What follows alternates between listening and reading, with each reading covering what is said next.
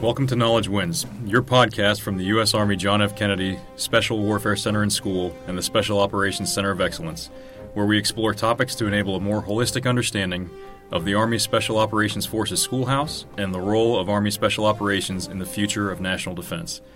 I'm your host, Major Anthony Wirtz, a psychological operations officer by trade and a member of the Commander's Initiatives Group here at the Special Warfare Center and School.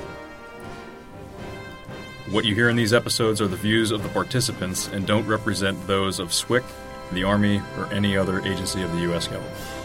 It's my pleasure to introduce today's guest, Colonel Robert Seidel. He is the Command Psychologist of the U.S. Army John F. Kennedy Special Warfare Center and School and the Special Operations Center of Excellence. Colonel Seidel earned a direct commission into the Medical Service Corps in June 2000 after acceptance into the Army Clinical Psychology Internship Program to complete his doctorate degree in clinical psychology. Along with training in resiliency development and influence and persuasion principles, Colonel Seidel is also a certified professional executive coach, providing an experiential and individualized process to develop critical thinking and problem-solving skills to help people achieve their personal and professional goals. Over the past 11 and a half years, he's held various positions in RSOF units such as the Office of Special Warfare, 1st Special Forces Command, and SWCC. He has served in numerous conventional and special operations missions in locations such as Kuwait, Pakistan, Iraq, Jordan, and Afghanistan. Today's episode focuses on soldier and family wellness. Colonel Seidel and the Command Psychologist Office provide a number of seminars to the benefit of our service members and their family members' holistic health. This episode will introduce both the Soldier Wellness Series and the Family Wellness Series, but we'll focus on the Soldier Wellness seminars in depth. Our next podcast will deep dive the Family Wellness seminars. Colonel Seidel, thanks for being on the podcast today, sir. I really appreciate the opportunity to get together today and to talk about some of these things, so thank you. Absolutely, sir. It's our pleasure. So to start off, sir, I hope everyone can recognize the importance of the seminar series your office provides, especially towards the goal of achieving whole person well-being, not just limited to physical strength and readiness, which we all know when we were young in the Army was seemed to be the only focus. Yeah. What was your catalyst to establish the Soldier Wellness and Family Wellness series, and how long have they been available, sir?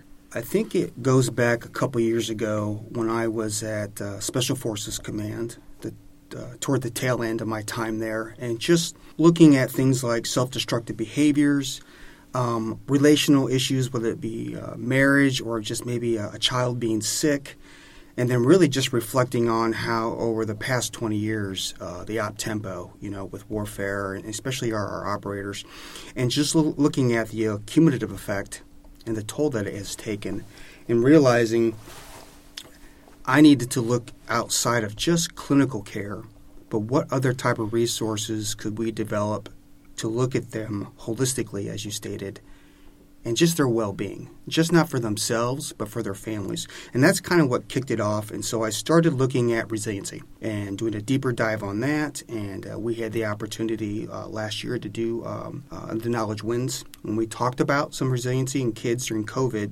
But I started looking at different types of programs, stuff that maybe had been used in the SOF community before. And that kind of led to, when I came over to SWCC, what other things could we do? And so I started looking at the cognitive bias mitigation. How do we do a better job of looking at people, and so forth and so forth. And just realizing there are a lot of programs, particularly for families, that we can implement to take care of our own. And that's really what it came down to, is taking care of our own.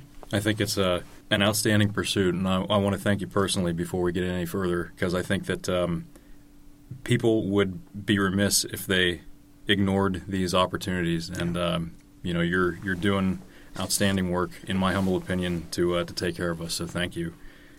Have you had a solid base of folks taking advantage of these services yet? I would say starting last summer into early fall, we really built some momentum, and I was really starting to get fairly busy, predictably, in being able to provide these various seminars, both to soldiers and leaders, as well as our families.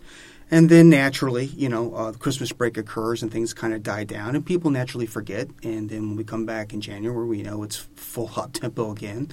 And so again, it's my job to kind of remind folks, remarket these things so people know that they're there. And I've had many opportunities over the past few months But I think just talking to you, talking to the command team, I really want to up our game in how we get the information out there so that we can take care of more of our people. I agree, and I hope that this will help aid that effort, sir. To your point, being busy at the middle and end of last year, it makes a lot of sense, coming into the real stride of the pandemic, I think, and then kind of falling off with the holiday season, coming back and not thinking about what last year was and being a little bit more comfortable with the pandemic, as it were, since that's kind of the new normal, our framework these days. But do you think, honestly, and this could be touchy, but do you think there's any lingering fear of the stigma that we used to apply to each other in the Army if we sought such help? And I really hope not. But yeah, I mean, you have to acknowledge that at least traditionally there's been some stigma, to a certain degree, in seeking any type of clinical support because people were concerned about the impact on career. I mean, you have to acknowledge that. In my personal opinion, I think the stigma's gotten better.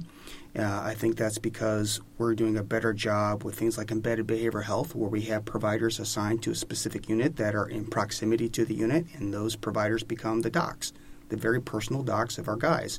And we do that here at SWCC as well. But we got to go beyond that, right? Because we have some folks, for various reasons, who still may struggle or not be comfortable in taking that first step. And that kind of is what grew and developed some of these programs that we're now pushing out, is we can still support our guys and just as importantly support the families, but do so in a way where it's more comfortable and less invasive to them. And I think that's what we're seeing because it's picked up some momentum here and there, and we've hit quite a few people. We just want to go bigger and broader. Absolutely. More of an educational aspect. Yes. So as we noted in the podcast opening remarks, today we're focusing on the Soldier Professional Development and Wellness Series. In our next episode, we'll look at the Nourish and Flourish Family Series. But clearly, the Soldier Series is intended for any of us in uniform across the SWCC organization. Yes. Could you give us an in-depth description of the program? Yes. So the Soldier Professional Development and Wellness Series, it's really looking at, one, leaders. How can we, as leaders, and leader can be a squad leader all the way up to a group or brigade leader, but how do we as leaders impact our soldiers in a way which helps them develop professionally? But it's really looking at things like how can we help them identify personal blind spots and create more awareness, right? Because if you have an idea of what your blind spots are and you have awareness, you have an opportunity to change. We also want to sharpen their critical thinking and complex decision-making skills. We want people who can think and think well and make good, sound decisions. And so some of the stuff in this program helps leaders know how to foster and grow and develop that in their people. And ultimately that leads to, can they generate good solutions, right? You can have a good idea, but how do you actually execute it? And so that's part of that as well. On top of that, because it's more well-being, we want them to become more resilient and more steadfast when facing hardships. We want them, when they encounter challenges in their life, setbacks in their life, that they know how to cope and bounce back when they make mistakes, because they're going to, but how do they persevere, endure, and continue on? Which then goes back to reducing some of those self-destructive behaviors that we talked about earlier on. And then finally, because loss is going to impact all of us at a certain point in our lives, how do we grieve in a healthy way, both as an individual, but also with those around us, and particularly if we lost somebody when we were deployed, how do we resolve that in a way where we can continue on while honoring their memory, but live a healthy life? Absolutely. So as you say, it's for all leaders and the soldiers from the squad all the way up. Absolutely. So I think it's important that we all, strive to be that continuous learner, continue to hone or sharpen one's own skills. So everyone understands, before we discuss the actual seminar content, can you tell us how it's designed? So how long is each block? How many folks are in an optimally sized audience, sir? Absolutely. So what's great is, with intent, I tried to create this in a way where it has less impact on the schedule, because everybody is so busy, particularly our leaders and the units and training and mission requirements. So the shortest one is an hour, and the others are no longer than 2 hours. So I capped them. So we have something that's friendly to the op tempo that our folks are operating in. The audience for our soldier professional development and wellness series, that's active duty. So anybody who's a green suiter can participate in this. I like small group. I like having 25 or less is ideal to me. Now, have I done much larger groups? Absolutely, because you have to make adjustments and meet the need of our clients. But as a rule of thumb, I like 25 or less. I like the small group. If I can do it, I'll put us all around a table, or at least rearrange our desks so we're all in a big circle. Because for me, the smaller group, it fosters discussion and more real-world application. It's more interactive. I can't stand lecture-based. So if I can avoid standing up there and just going through slides, I do. And if I can have my way, we'll even do it at a time where we can put on our ruffs and grab some coffee, and we just come in and we'll have lunch or something, and we sit around, and it becomes more relationally focused. And if you can connect relationally, people are going to open up more. And when they open up more, there's more application, which is the whole point. We don't want to just teach concepts. We want them to walk away with something tangible that can make a difference in their lives. And that's really what we're focusing on. And what's great about the format, I do it in person, and I've done it online. Lieutenant Colonel Post and his command team out of the 2nd Battalion over at 2nd Group, he's got folks in Yuma, he's got folks in Key West, and he's got here at Fort Bragg. And we're like, how can we do this? And he's like, I'm going to create a WebEx. So he got on WebEx, and we actually did one of these over multiple sessions. And we hit everybody simultaneously. And it was a wonderful way to use technology, kind of like we're doing here, using a podcast in order to meet a greater audience. And so there's a lot of flexibility in how we can implement this. I think that's awesome, sir. Not only the small group in-person approach to create those conversations and to make it resonate and last longer with your students, as it were, but the flexibility that you provide to people who need it, Yeah. So thank you again for that.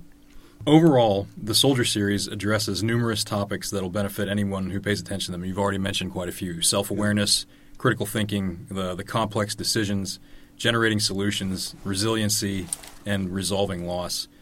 So if you would, could you please talk to us about those specific seminar topics that are in the Soldier Series? Absolutely. So there's 4, and I'm just going to quickly give an overview of those 4. The first one that I like to start out with when I can is the cognitive bias mitigation, and that's one that's just an hour long. And that's really helping people increase their awareness of their own personal biases, because we all have them, right, which impedes judgment, and implement mitigation strategies in order to improve their decision-making. It's acknowledging that although biases can't be completely eliminated, if we are more self-aware and we establish mechanisms to override these biases, we can minimize it.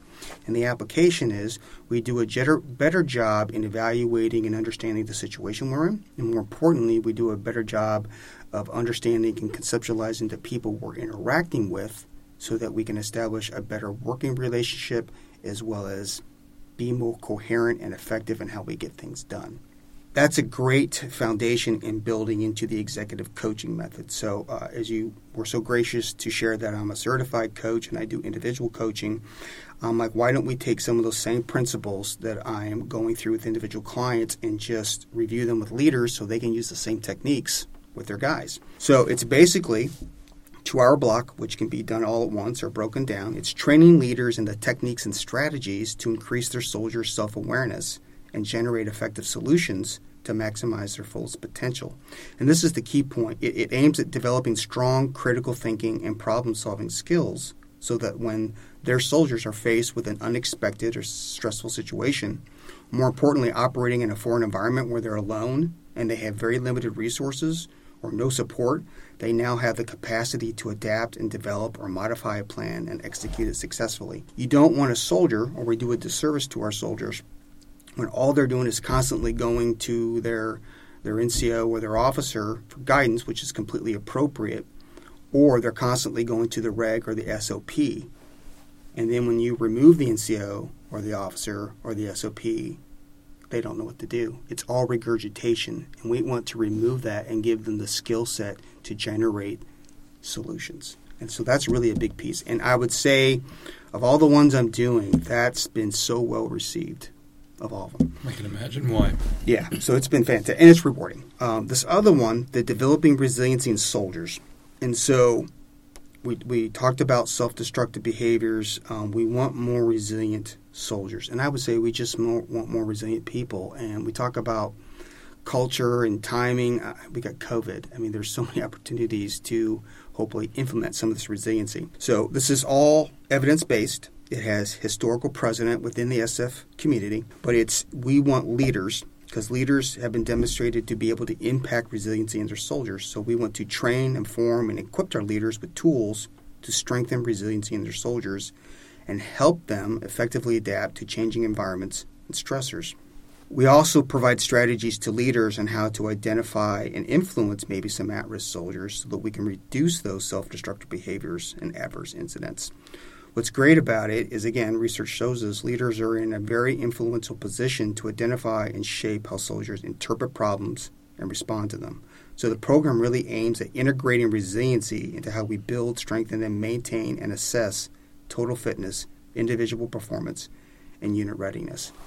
And the application piece is then you then have a soldier who when he's not here and he's on his downtime in his personal life, when they encounter stressors, are equipped to know how to endure, persevere, utilize resources, and bounce back when they make mistakes without it letting them overwhelm them. And then all that naturally ties into bereavement. I was really doing these first three over the past year, and just through comments from people who attended the training, I started having more and more people ask about, have you thought about doing something with bereavement? And how it naturally just ties into 20 years of warfare and the impact it's had on our population and our families. And so that's what I've been working on the past few months, casting a wide net and finding a program, and this should be ready by summer 2021. But for our soldiers, death, encountered while serving, especially when we're deployed, it can just invoke a different type of expression of grief. We have our operators, we have support personnel like myself. In the culture, in my experience, soldiers tend to blame themselves. They struggle with guilt, survivor's guilt, and then they employ effectively techniques such as compartmentalization. I'm going to put it off to the side because I need to focus on the mission, taking care of my teammates, and carrying on, which is a very effective technique. And again, I'm not criticizing that because it's effective and it can be very, very useful. But this program that we're developing, all we want to do is review some healthy strategies to help our guys attain closure. We want to strengthen the essential relationships that they have, and just to be able to live with reminders in a constructive way and establish an enduring connection with the memories of those who passed away. When I've done bereavement work with operators or just warfighters in general, it's not about forgetting those we lost. It's not. It's about remembering them and them honoring them in how we live our lives, which is just a better quality of life. And that's the focus, and it's going to be South Pacific in how we approach those things and incorporate these things with our guys.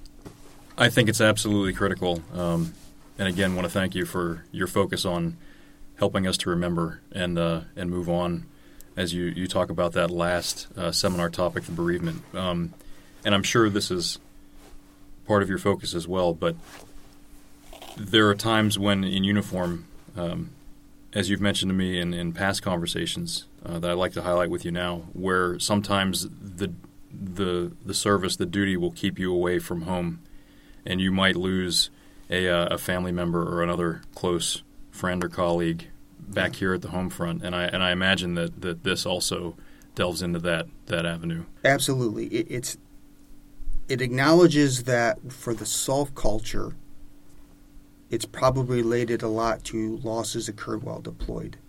But that does not negate the loss that occurs back on the home front, whether it's a family member or a good friend or even a teammate, but it happens back here in Garrison. All those things are addressed. Absolutely. I'm glad you brought that up because I don't want it to be so narrowly focused where we forget the context of how death occurs in other areas. So all those different things would be addressed. Thank you. I appreciate the opportunity to clarify. Yes, sir. I think this is a vastly positive resource for our soldiers and units, sir. Obviously so. How do you register or sign up? And do you provide advice when people are reaching out to you on which program may be the most beneficial for those that are looking to take advantage of the seminar itself? Absolutely. they can literally contact me directly. With all the information that goes out, I know it has my contact information as well as the psychologist from first and second group, but I'm the primary, and then I collaborate with them to see who from first and second group can co-lead with me if they can. They just have so many missions, and since I created this, I want to try to make sure I don't put too much on their plate.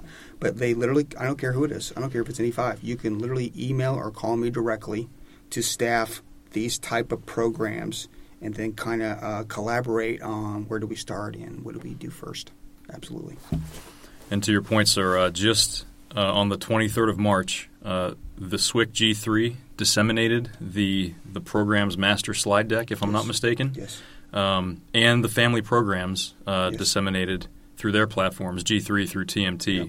So units would have access to it. You also just recently, with the Office of Strategic Communications /PAO, just created a trifold, Yep. which are posted around the command's footprint, Mm-hmm. so folks can access them. And of course, we'll have that information attached in the liner notes to this podcast episode.